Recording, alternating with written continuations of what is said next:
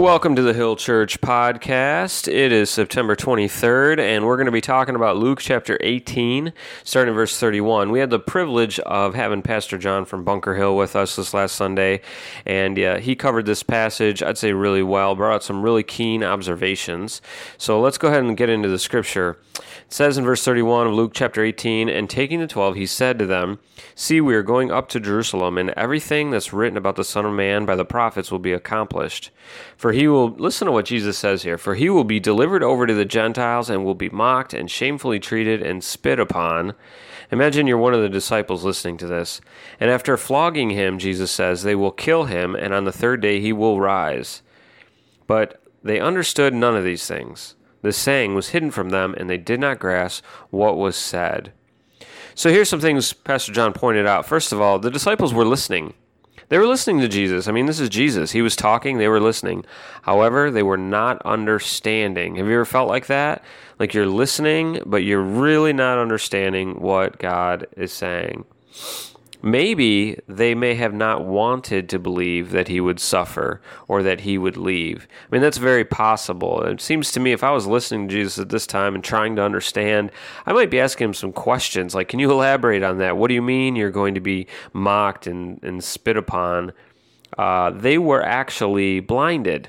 Not physically, like physically they could see.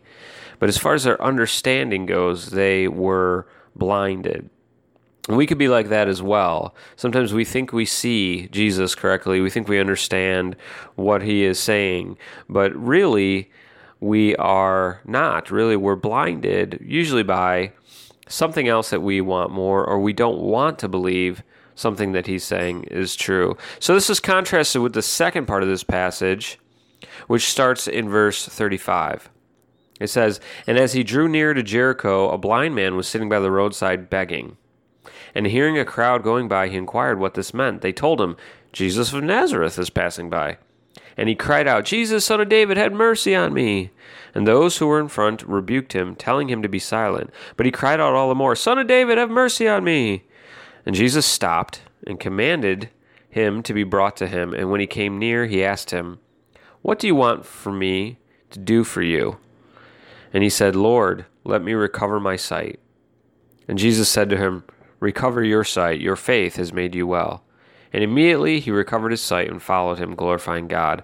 And all the people, when they saw it, gave him praise." A couple things here. This man, although physically blind, physically he could not see, he could with the eyes of faith, so to speak. So let's talk about what faith is.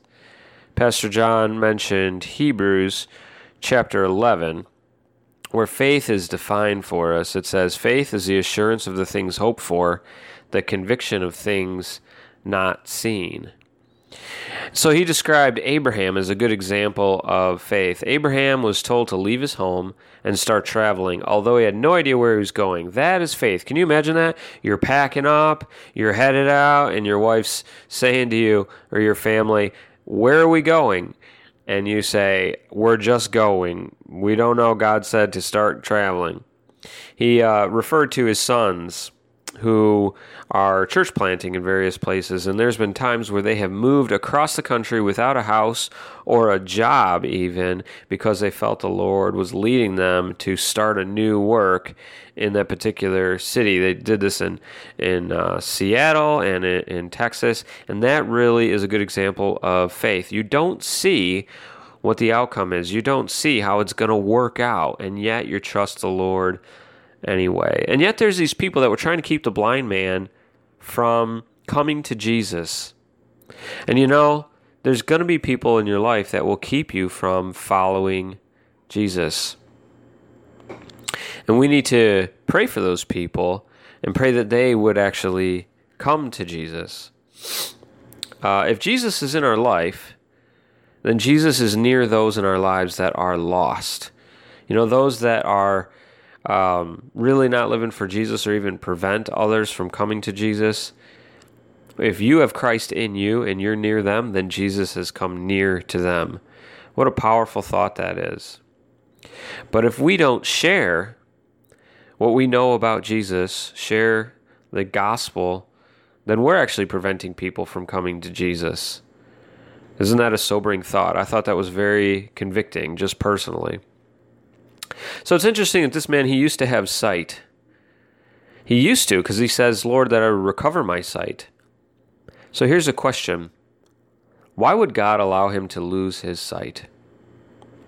Have you ever prayed for healing for yourself or somebody you know, and you pray and you pray and you pray and they're not healed? Why would God allow that person to be sick? Why would God say no to your prayers? So Pastor John told a story about his father who had a brain tumor, and he and his family and his friends prayed and prayed and prayed. There were missionaries praying all over the world that they knew. There were people, his family and believers in other churches that were in different towns and cities and states that were praying. So many people were praying, and his dad was a faithful believer.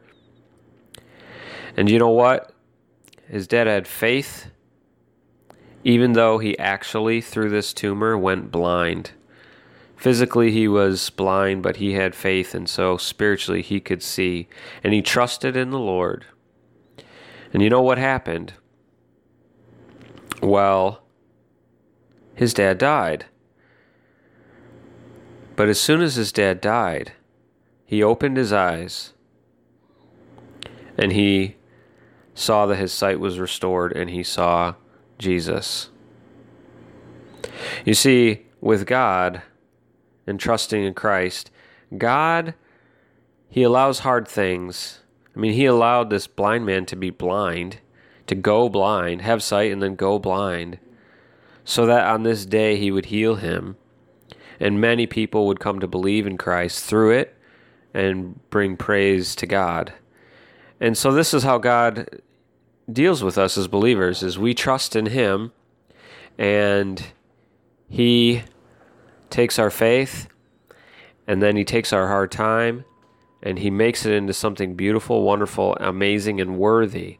In this life, maybe, but definitely in the next. And we must always remember what it says in Isaiah, that God's ways are higher than our ways. His thoughts higher than our thoughts.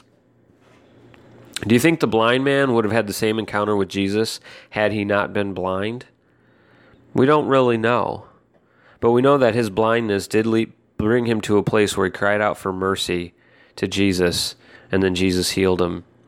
And that's a lot of times what God does with us, is he allows us to come to a place to where we cry out to the Lord as our hope, and we trust in him, and then he brings healing and glory. So I hope that encourages you in whatever you might be going through. Keep trusting in Jesus and watch him heal in this life or in the next, but he will, and it will be glorious. God bless you guys. Have a great week.